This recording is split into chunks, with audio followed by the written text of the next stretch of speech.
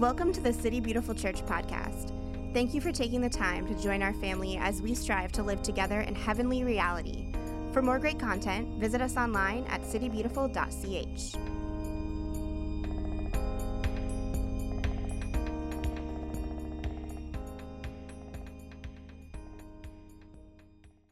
Welcome to Practice Sunday. Yeah, I'm excited. Got some of my good friends up here. I really love these people. This Sunday we're talking about serving. As we do on Praxis, kind of take a stock of where we're at. And so we're talking about serving in community groups. And with this panel, we'll talk about serving, different experiences in serving, what it's done for us personally, and kind of the stories that have come out of that, how it's kind of impacted us. So we'll do introductions, and then we'll go into some questions. So, name, where you serve, why you started serving. I'll go first. So I'm Daniel. I'm thanks, Ryan. Hello, y'all. I love this because it does feel like family. So I'm on staff here. I serve with us in our tech team in the producer role, kind of overseeing the whole service with Stacy. And why I started serving was, I was in high school. Why did I even start? It wasn't here. No, because I was there before Kaylee was. Kaylee maybe started serving because of me.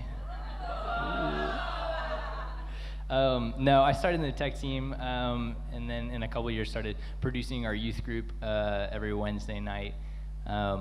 I spent a lot of time at the church, did an internship program through my old church where I was the head of the tech team for the internship.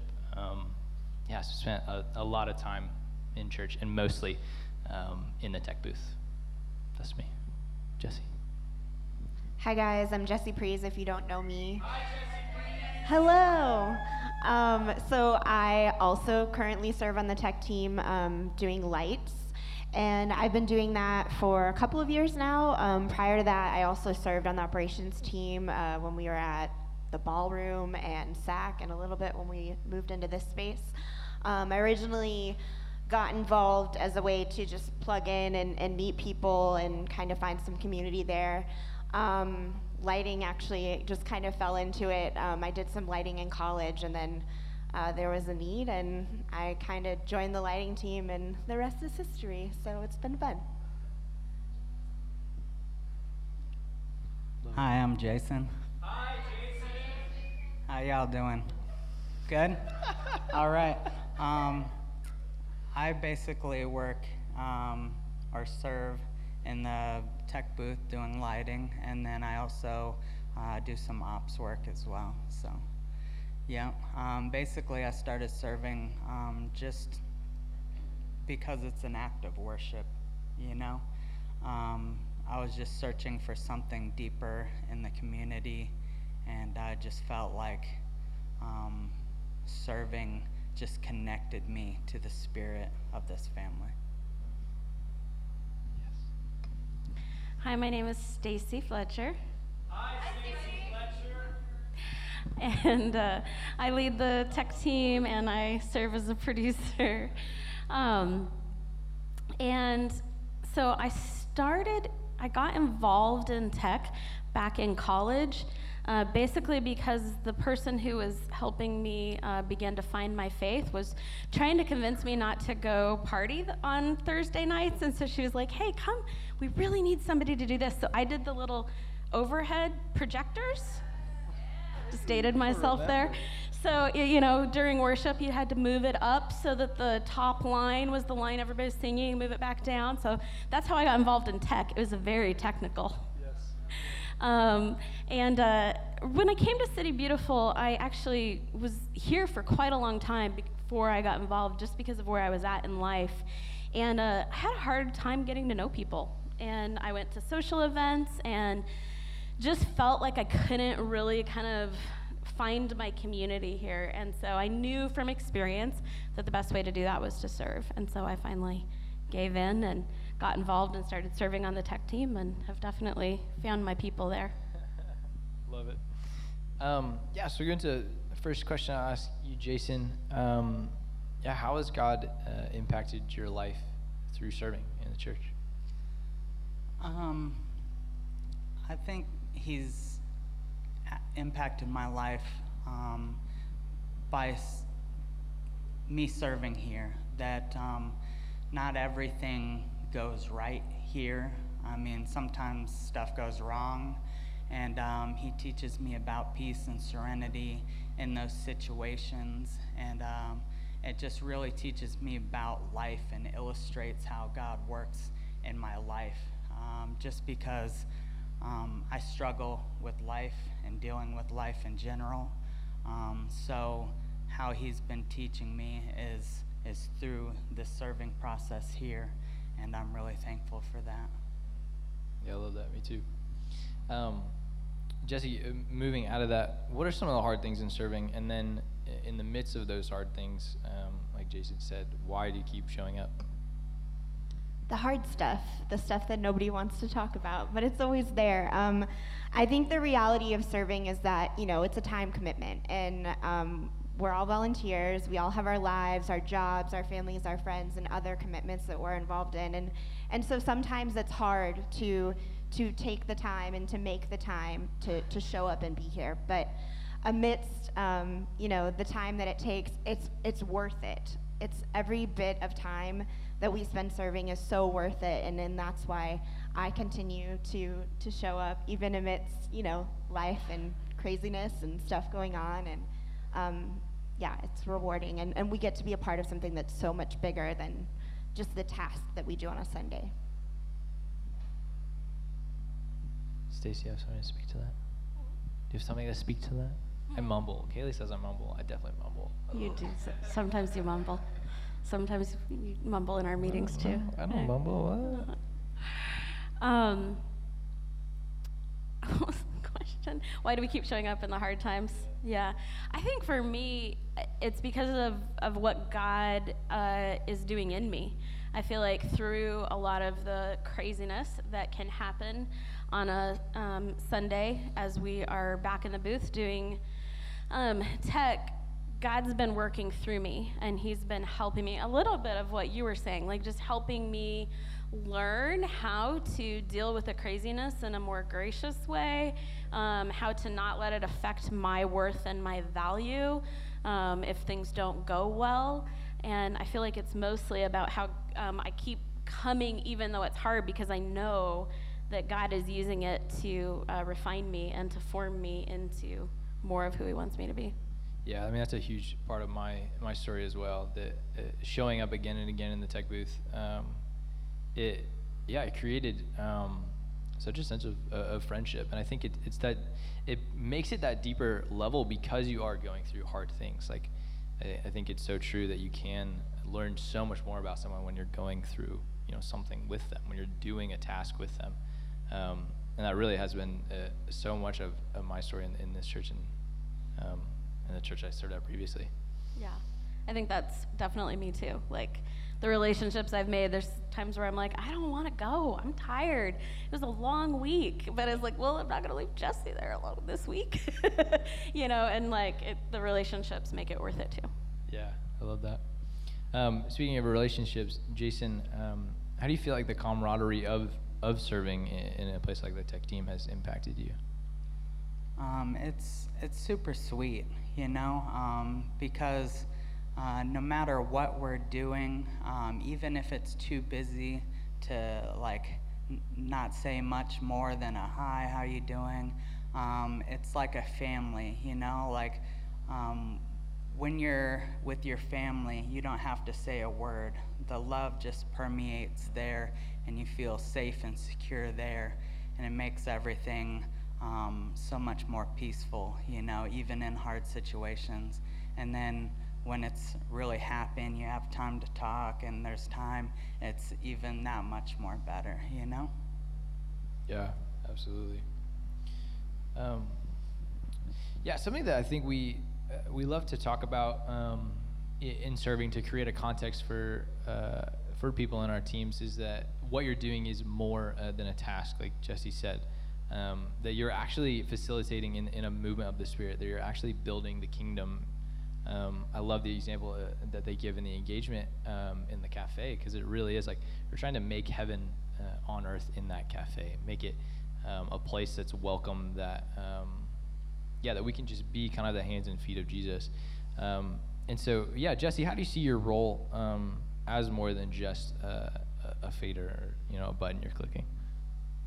Yeah, so like Daniel said, sometimes it's very easy to get wrapped up in what's my task, what do I need to accomplish, what button do I need to press at this time, all of that stuff. But it is so much more than that, and I get really excited when I think about it, because we get to contribute to the space that we all get to experience God in every Sunday, whether it's through worship, whether it's through an experience.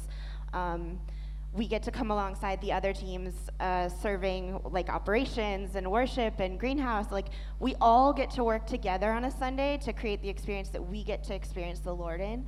And it's incredible. And that's kind of how I see our tasks helping to build the kingdom. And I know for me personally, I experience God the most through musical worship. And so lighting being a part of facilitating that experience, it's really incredible to be able to be a part of that, something that's given so much to me, if that makes sense.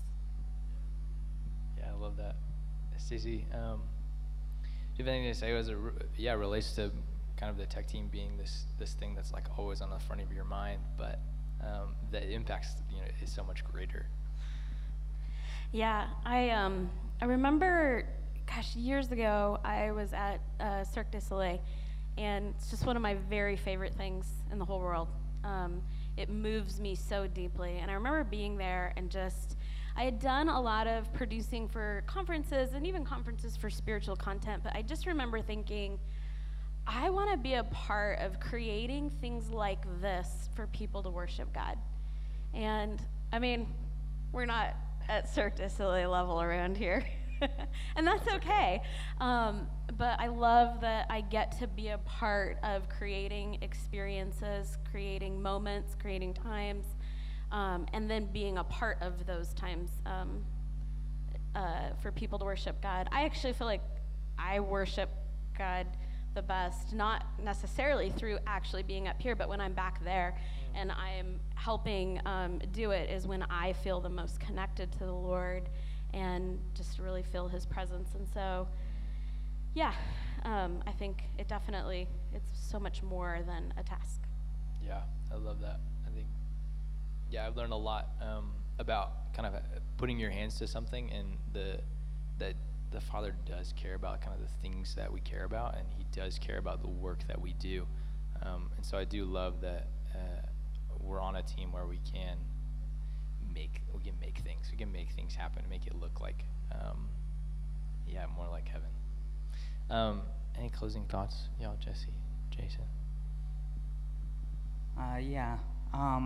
I like being able to serve with people and being able to see their heart, that like if we can't make it for some reason, all we have to do is send a message in Slack, and somebody's probably jumping over another person to say, "Oh, I'll do it," and it's so awesome to see how people because while you're in the back, we're singing songs and worship, and you see somebody worshiping right next to you, and you're just like, "Wow, this is so cool," right?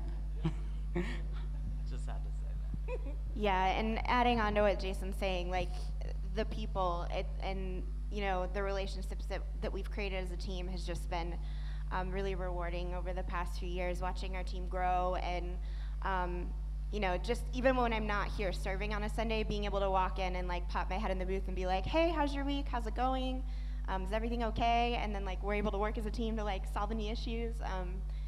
It's been super great, and I'm sure it's like that on the other teams too within our church. So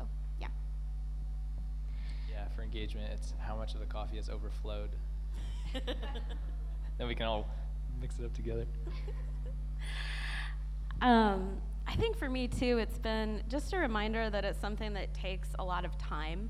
Not just time to actually serve, but time over. Like, I remember when we were first working really hard to build the tech team, it was like, hey, Jason, how are you? And, and when we're here, we're working on stuff. And so it wasn't like we sat down and had a heart-to-heart with each single person from the beginning. Like, we've developed our relationships because we've shown up week in, week out for actually years at this point together, and through that have really developed these relationships that, like, I don't think we would have ever had. Like, Jason and I don't have tons in common. I don't know that we would have ever become friends, but we have, because we sit next to each other back in the booth, and we have for a couple of years, and so over that time we develop it. But it doesn't necessarily always happen quickly. Like, I know sometimes we get involved in something like serving because we want to make friends, and we want to become part of a community, and we want to belong to something, but then in a month or so it's like, oh, that hasn't really worked, I'm gonna find something else. But usually it takes longer than that, and I'm so grateful that so many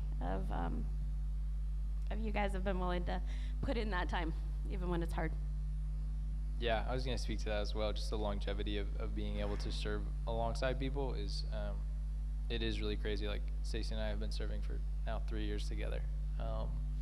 And it's, I think it is that working alongside of each other, but it's also just the commitment to see something through, which doesn't always happen. I mean, people, we leave jobs so often, we move, we don't get to, see longevity with our neighbors. And so I think that because the church is one of those places where, we're not going anywhere, there's this cool, sense of commitment where we can say, yes, I'm choosing into this team, I'm choosing into these people, to make, this church, to make the kingdom of God look like something better. So I want to give you all a chance to talk about this. I know everyone has, their serving experiences in church, or an experience they know of that has impacted their view of what it looks like to be a part of a team on a church. So I'll give you all this question that you can just discuss in 2 or 3 people. What has been your experience like serving in the church, and what have you seen in others serving the church? All right, well, welcome everyone to Praxis Sunday, where we're talking specifically today about serving. But before we do, just a little kind of update. This week, our team from Peru got back at the beginning of this week. A couple of people are here. Christy's over here, Kristen Bader, Lynn, Jason. Is that everyone that's here? Everybody else, I think, was this morning. Just briefly, you're going to hear more over the coming weeks about the trip, but you should be very proud of them. They represented you very well. One of the things that the pastor at that church down there has said to me before is, a lot of times when they receive groups or individuals that come down, people never tend to cross over, which means they become so enamored with all of the differences, all of the cultural differences, different language, different food, different little nuances, that you can kind of get stuck there, and you never really cross over and engage with people. And he said, so often the groups, hi guys, I'm so sorry you've been in Southeast Asia for like 6 months. Dustin and Yulia, everyone, give them a round of applause. That's great. Nice beard. Anyway, what was I saying? Okay, yes, Peru. He said, every time that people come down from City Beautiful, they cross over. They spend that time, we see that things are different, culture, language, this, that, and the other, but they always choose into people and investing in people. And I think that that's such a beautiful reflection of what the Lord's doing in our community, that we're able to send representatives from our family halfway around the world, and they still have that authentic presence and that chooses to be with people and to advocate for them. And so you should be very proud of them. Feel free to go and ask them all sorts of questions about their experiences. And like I said, we'll have more to share with you over the coming weeks. So I'm going to pray, and we're just going to dive in with what the Lord has for us tonight. So Heavenly Father, I thank you for each and every person in this room. Lord, there are so many amazing stories here tonight of people who have encountered your love in really, really specific and tender ways, sensitive ways, ways that just seem custom tailored to each of us. And I just thank you, Lord, because we need those stories. We need the experiences we've all had with you to kind of build this fuller picture of what you're really like and what it means to be a part of your kingdom. And so, Heavenly Father, as we're digging deeper into this idea of service tonight, I pray that you would speak to each one of us in our lives, that this wouldn't be another one-size-fits-all experience, but that you would be speaking to each one of us about how you've crafted us, and who we are, and the gifts that you've given us, and the position that you have given us within this community, within our families, within our friend groups, whatever it might be, and that we can walk away rejoicing at the sensitive and the tender and the specific love that you not only have for us, but that you want to demonstrate through us. So may the words of my lips and the meditation of all of our hearts be ever pleasing in your sight, O Lord, our rock and our Redeemer. Amen. So yeah, tonight we're going to be talking about serving, specifically this idea of serving as worship. And I wanted to point out right at the front, we use this program called Slack. That's kind of a task management community organization thing, and people sign up, and that's where we do a lot of our communicating during the week and uploading photos and videos and giving each other to-do lists and checking in on one another. And I was looking at it this week as I was preparing the message, and we have 140 people on our account. Now, if you just look around this room for a second, surprise, surprise, there's not 140 people in this room, okay? And obviously we have 2 gatherings every Sunday. I think that is very atypical, and I think that is very wonderful, because it means that we're on the right track. One of the prophecies that was spoken over our community at the beginning is that it would be the work of the many and not the few that would really see this happen. And I think it's very easy to create a church culture where there's just a very succinct group of quote-unquote professionals who are paid to do the thing, and the expectation for you is that you just come and you consume content just like any other part of your life. But we've made a concerted effort to not be that kind of community. We believe that we're family, and family means that we choose into one another, we invest in each other, we offer freely of our gifts and our time and our resources. And so when we're talking today about serving, I want you to think of this less as an indictment that we need to do better and oh my goodness, the thing's falling apart, and more of an encouragement that the Lord's already doing so much within us, and we get to celebrate that, and we get to choose into more to really see what are the limits to serving in God's kingdom. So over this past season, we've been in this series where we've been looking at the parables of Jesus, kind of allowing those to speak to us of what it means for Jesus to be Lord and how we enter the kingdom. And so I thought kind of in that theme, my main text for this evening would be one of Jesus's parables that we didn't get to look at yet. So if you want to turn to Matthew chapter 21, and we'll also have it up here, but we're kind of seeing yet again another example of where Jesus is engaging with the Pharisees, the spiritual leaders of the day. And what I found so amazing through the series was realizing most of Jesus' parables are not necessarily for the non-believers or the new believers. They're actually for the quote-unquote religious people, the people that show up every Sunday, the people that are sitting there in church. They know their Bible verses. They can do the sword drill, like they're always up on the latest worship albums, whatever it might be. Like those are the people that Jesus is speaking to in these parables. Because the Pharisees were those kinds of people. They were very self-reassured. We could even say self-righteous, that they're already on the in of what God's doing. And so Jesus is speaking this parable to challenge their assumptions of how they're choosing to operate as part of God's family. So just kind of keep that in the back of your mind as we're reading this parable. So Jesus says, "What do you think? There was a man who had 2 sons. He went to the first and said, 'Son, go and work today in the vineyard.' 'I will not,' he answered. But later he changed his mind and went. Then the father went to the other son and said the same thing. He answered, 'I will, sir,' but did not go. Which of the 2 did what his father wanted?" And I love this because Jesus always does that with these guys. Maybe they don't understand metaphor very well. And so well, yeah, of course. And so they say, "The first," they answered. And then he springs the trap. You ever had that with moment of Jesus? You're just talking to him, you're kind of going about your life, and he's like, oh, yes, it's me, it hurts so good. So Jesus said, it should hurt good. So Jesus said to them, "Truly I tell you, the tax collectors and the prostitutes are entering the kingdom of heaven ahead of you. For John, his cousin, John the Baptist, came to you to show you the way to righteousness. and you did not believe him. But the tax collectors and the prostitutes did. And even after you saw this, you did not repent and believe in him. And that's what we see so often in the parables of Jesus. It's an invitation to repent, to change the way that you've been thinking about things, and the invitation to come back home. Come back to the way that God has designed you. Come back to his family. Come back to his purposes. And realize that what God has in store for you in his household is the answer to true identity, of really discovering who you are and what you've been called to do. And I love that in this parable especially, this idea of repentance, Jesus makes a parallel between this idea of entering into the kingdom and doing the work when you get there. Because that's what the Father is challenging the sons to. Go out and do the work.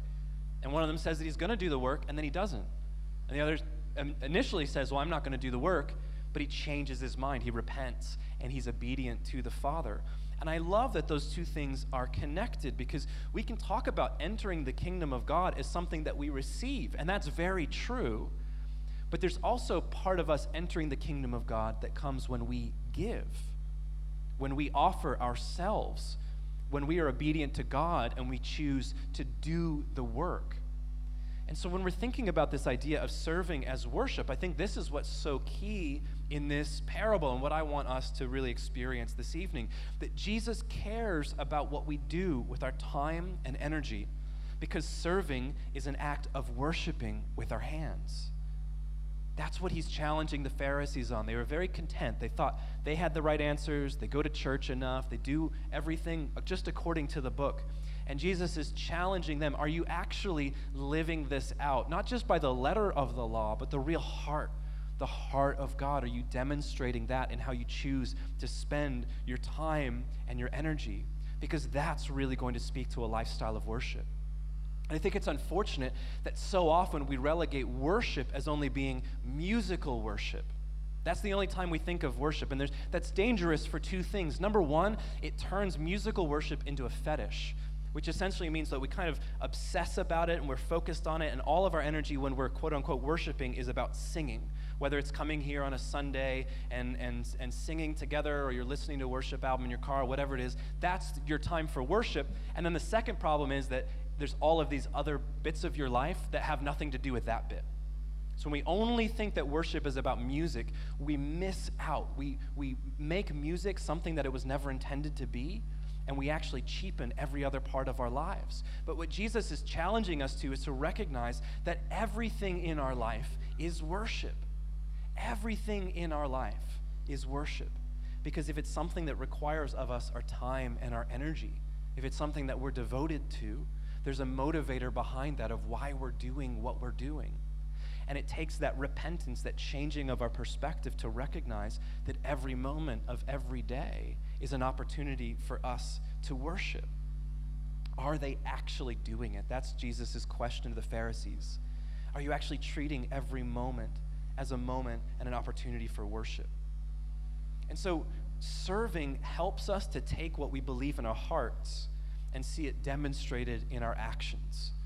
And I think this is really the power of what I've come to understand as the Christian journey.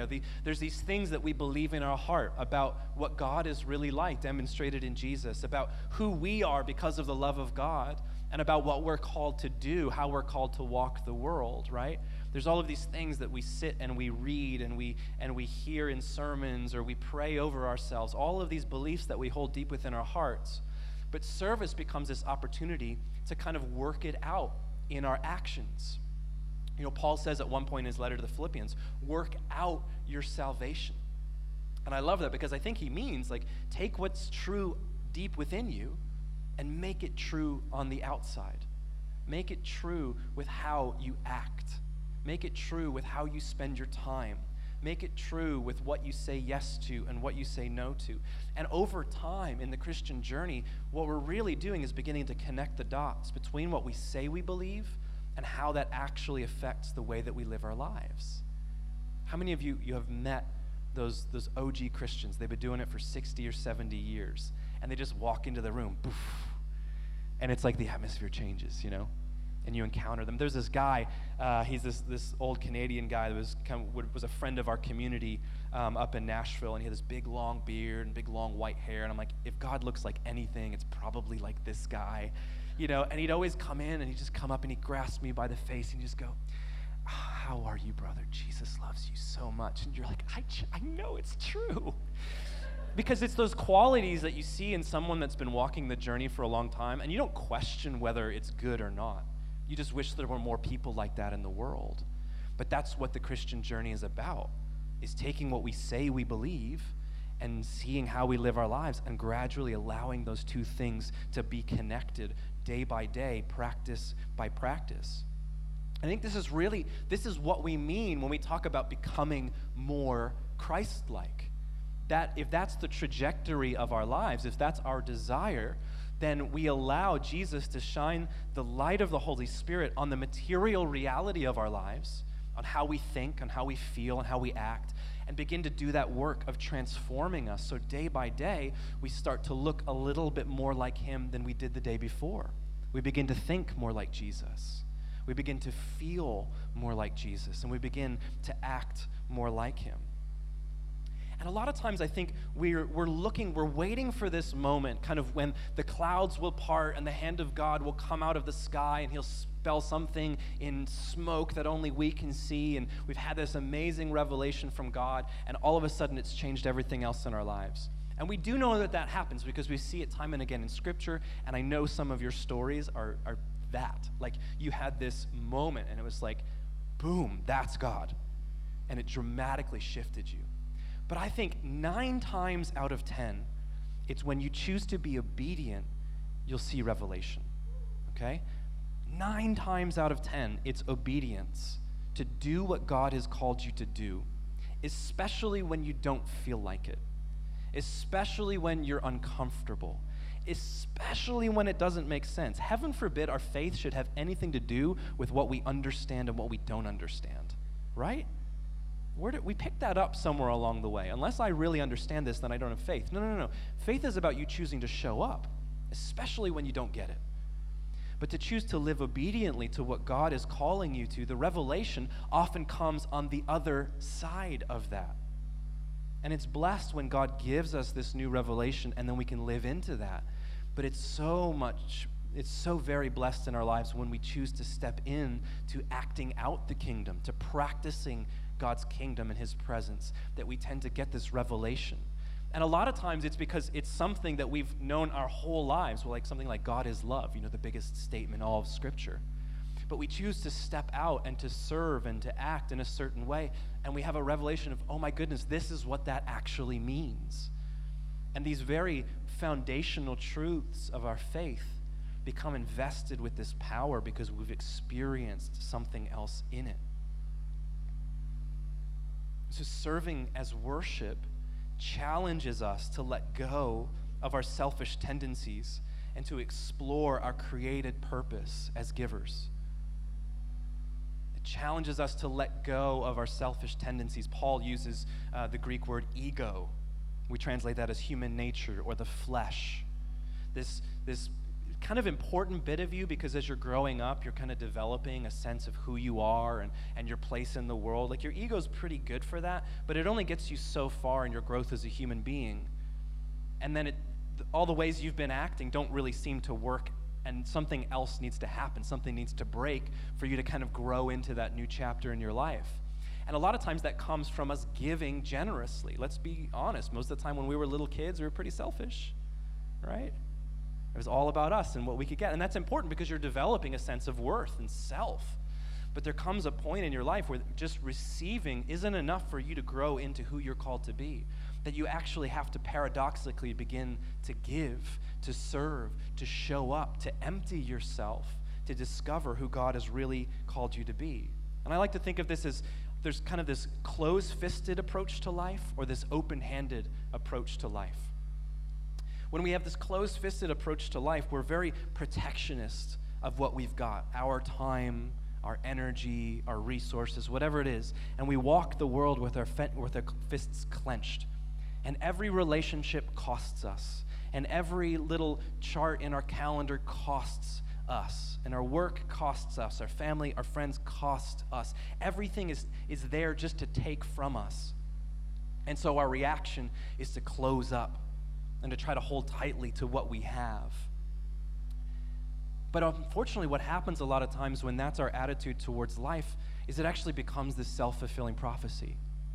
When you believe that everything in life will only cost you until you have nothing left, it becomes true because you've walked into life with your fists closed. If you believe that every relationship's just going to cost you and that's it, it's true. If you believe that your work is just going to burn you out, then that's true. If you believe that serving within the church or around the world is going to just take from you, then it becomes true because that was the expectation by which you walked into it. But if you walk the world with open hands, trusting in the generosity of God, you find a dramatically different set of expectations is there. Because here's that kind of half-truth. Everything in life does cost you. It does. Time, energy, resources, whatever. But when you choose to live an open-handed life, you realize that the cost is so much more worth it because the benefit on the other side of who you're becoming in that process means that you're more of a person than when you first began. That's why I think maybe even Paul talks about his life as a pleasing sacrifice, right? I love that. It feels almost paradoxical. Sacrifice just feels like, oh, it just costs and it's so negative. But I think for Paul, he says, I pour out my life like a drink offering. Like I give almost more than I feel like I'm capable of in my natural energy, but then I see the benefits of that, and I see what that's really doing in my life. But we have to cultivate those kind of expectations that when we show up, when we serve, when we offer our lives to one another, when we choose to be open-handed in the moments that God might require something of us, that what's on the other side of that is actually growth. Because our egos like to keep us protected and small. It's like this shell that's kind of wrapped around who you are. And the problem with that shell is if it doesn't budge, you can't grow. But if you choose to open up, you actually recognize that through giving of yourself, you're broken, but you're broken open so that you have a greater capacity to receive. I had a friend a few years ago he and his wife were getting ready to have their second child. And we were just talking about it, and he said, can I be honest with you? I'm terrified.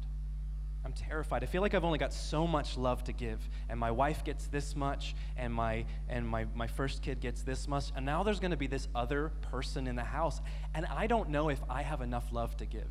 He's an Enneagram 5 for any of you Enneagram nerds out there, just in case you were wondering.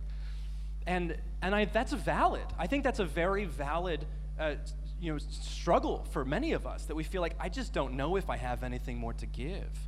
But what my friend discovered with the birth of his second child is the presence of the child in his life actually broke him open, the vessel that he is to receive and give love, and he became larger. He became a bigger person because that child was in his life. And I think that's the paradox, that when we give more, we're actually opened up more. We step out of our selfish tendencies. We step outside of our protectionist ego, and we begin to live for something else, and it actually expands our capability of receiving love and offering love to the world. Another example, several years ago, I was leading a ministry team in Houston, Texas, and we were kind of bouncing around between all of these different ministries that were specifically for the homeless folks in that city. And one of them, we were kind of hosting a lunch in the park, and there was a worship service, and one of my students at the time was kind of over on the side in this playground playing with these 3 little kids, and I just kind of assumed that they were part of what was going on here, so I left him to his own devices. And that evening, we're debriefing back at headquarters and talking about our day and what we experienced and where we saw the Lord move. And when it came back around to him to share, he just broke down in tears and he said, I had no idea that there were homeless kids in this country. I had no idea. And maybe he could have gone his entire life without knowing that there are homeless children in our society. Or maybe he would have stumbled across some statistics, some facts, but it wouldn't have broken him open because of an experience of it. And it dramatically shifted his life to realize that there was more out there for him to give than what he previously thought when he chose to stay within his own bubble. And I think this is the power of us being able to live that kind of open-handed life, that we can receive God's grace when we open up our lives by serving others. If we walk life with closed fists, we can't receive anything. Nobody can put anything in that hand. And so when we serve out of a closed fist mentality, we can only give out of what we already have. We can only give out of our natural abilities, and we find that they so quickly dry up.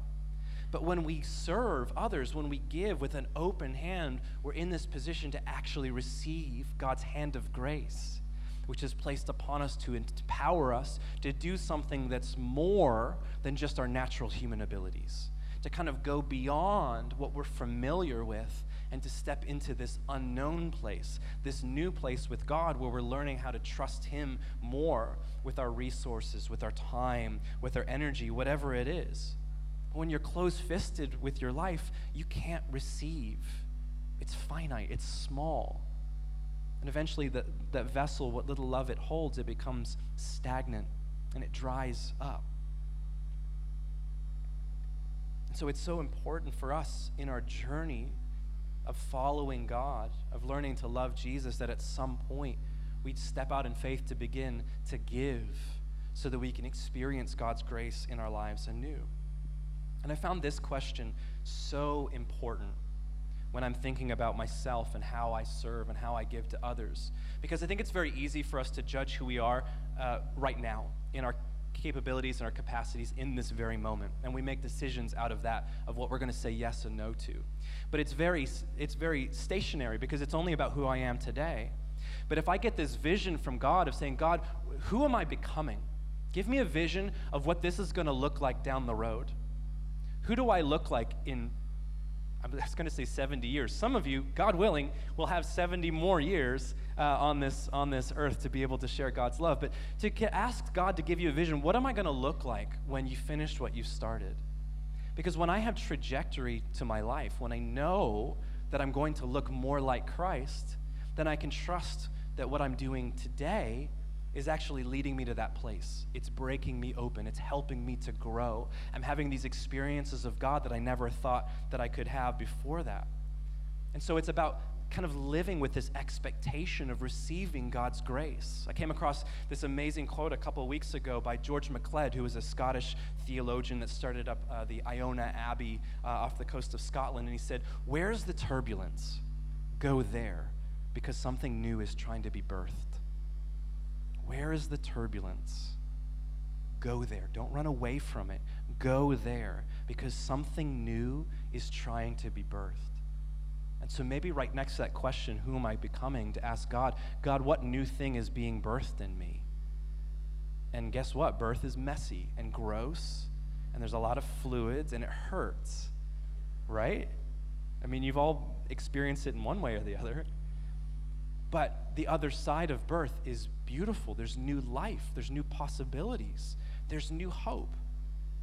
And we have that expectation to receive God's grace when we choose to open up our lives to him. We find that we're becoming something more than we were when we began.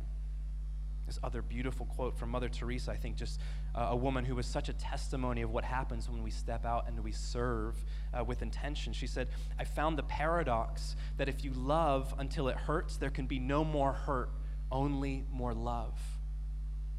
When we walk the world close-fisted, we bump into something that hurts. And let's be honest, for most of us, that really just means when we're uncomfortable. It's not that it's actually painful, it's uncomfortable, it's inconvenient. And then we back away from it. And that's, I think, when the place where we actually choose into a counterfeit sense of self-care. Self-care that's not really life-giving, but it's really more feeding our egos. It's about us being selfish.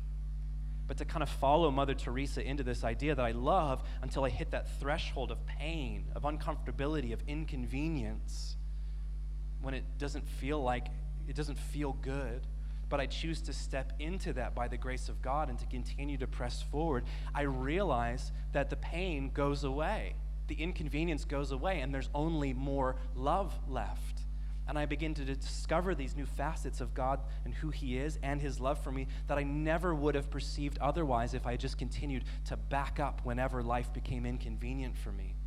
And I think that's the place where we actually begin to choose into positive, healthy self-care, because it's all about how do I need to order my life and my day to become a person who loves freely, who loves God freely, who loves self freely, and who loves others freely. And I think that's so important for many of you to take an inventory of your life, in your work, in your rest, in your play, to say, am I choosing into these things because I've got a trajectory of who God's calling me to be, and that my boundaries are healthy because my boundaries are leading me deeper into his presence, and not putting boundaries that are keeping me from him and boundaries that are keeping me from other people.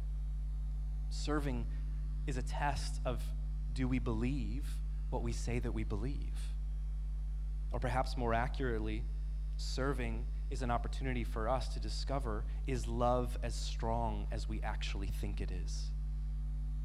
Or do we believe that love has limits to it, that love is not big enough to carry us into the next chapter of our lives? And so we want to give you guys an opportunity tonight to kind of step into practicing this, maybe to recommit in some way, or maybe to step into something new. And next week, we're going to be talking about serving here within the family, within the church. And the week after that, we're going to be talking about serving the world, serving beyond the walls of the church.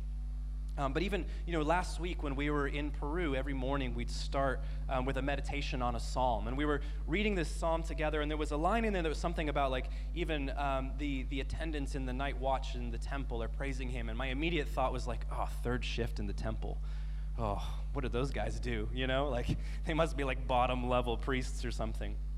But as I was meditating on this, I kind of had this vision of, like, the whole thing is God's temple. All of creation is God's temple. If we think that God's temple is just this building, and we do worshipy things here, and then we go back out into the regular world, we've missed the point. This right here, this is the practice for the whole big thing. And then my second revelation was, if all of creation is God's temple, then all of us are attendants of worship there. And sometimes we bump into people and they don't know that yet, and that's actually our job, right? Is to wake them up to the fact that they are priests in God's temple and that everything they do is an act of worship. But we also have to demonstrate that with our lives. But I just had this idea of, like, what if we actually walk the world every day believing that it's all God's temple, and that we're always on call as his priests, as his attendants, that everything we do in our work, in our relationships, in our spare time is an act of worship to him? How would that change who we are and what we go about doing? So I want to invite you, pull out your phone and go to citybeautiful.ch/praxis. Go ahead and do that. And I just want to talk you through this really quick, and then give you an opportunity to sign up for some things. So the first thing is our community groups. We launched these at the beginning of the summer, and it was this kind of express desire to create space for radical hospitality, for us to open our lives to one another, to open our homes, and just to invest in one another on that level. And it's been such a beautiful testimony of what God's doing in this community, to see how those community groups have thrived.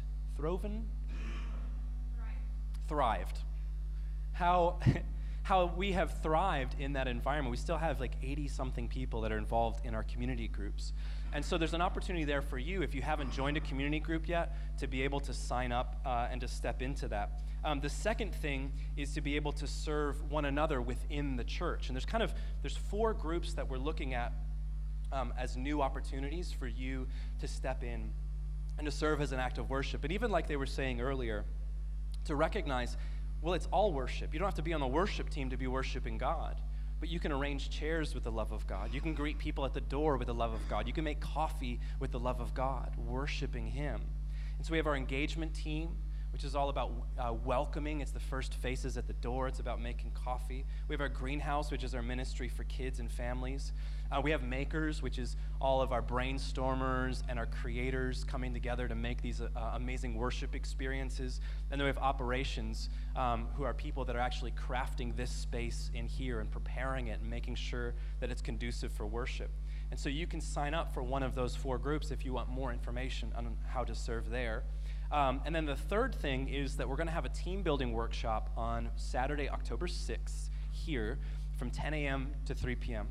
And this is for everybody in this community that serves. So all 140 of us and everybody that signs up today to begin that process of serving within the community, we're going to come here together. We're going to worship together. We're going to celebrate what God has been doing within our community. And then each of our groups are going to be kind of casting vision for what's next. Where are we headed together? How can we do this thing well? How can we receive the gift that the other people in my group are, and steward that and encourage one another into deeper intimacy with God. And so if you're already serving or you're kind of curious about serving, I want to invite you to that. And on that sign-up form, you'll find at the very bottom to let us know that you'll be there and what group you're in, and then to give us your name and your email. So I'm just going to give you 1.5 minutes to fill that out right now. So everybody should have your phones out, especially some of y'all that serve here, and go ahead and fill that out, and then we're going to pray and step into musical worship.